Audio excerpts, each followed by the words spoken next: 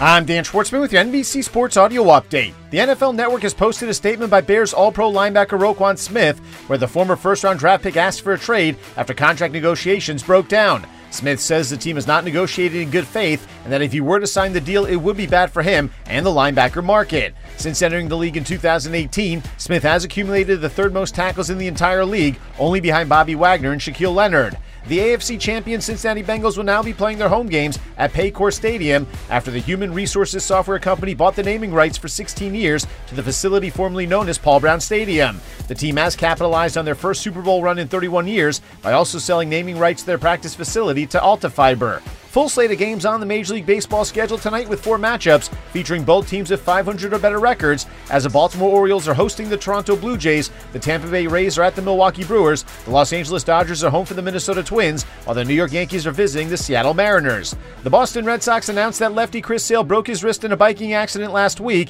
and underwent season-ending surgery on Monday. The 7-time All-Star streak of injuries includes missing the entire 2020 season and most of last year after having Tommy John surgery, while only pitching 5 2/3 innings this year due to dealing with a ribcage injury and a fractured pinky before this latest injury. New York Yankees unlikely hero Matt Carpenter's season may be coming to an end after the 36-year-old broke his left foot in last night's win over the Seattle Mariners when fouling a pitch off the foot in the first inning. Carpenter was picked up by the Yankees after being released by the Texas Rangers while playing in AAA and has proceeded to hit .305 with 15 home runs and 37 RBIs in just 128 plate appearances. 3 games on the WNBA schedule tonight as the Chicago Sky hosts the Seattle Storm, the Atlanta Dream are at the Las Vegas Aces, while the Los Angeles Sparks are home for the Connecticut Sun.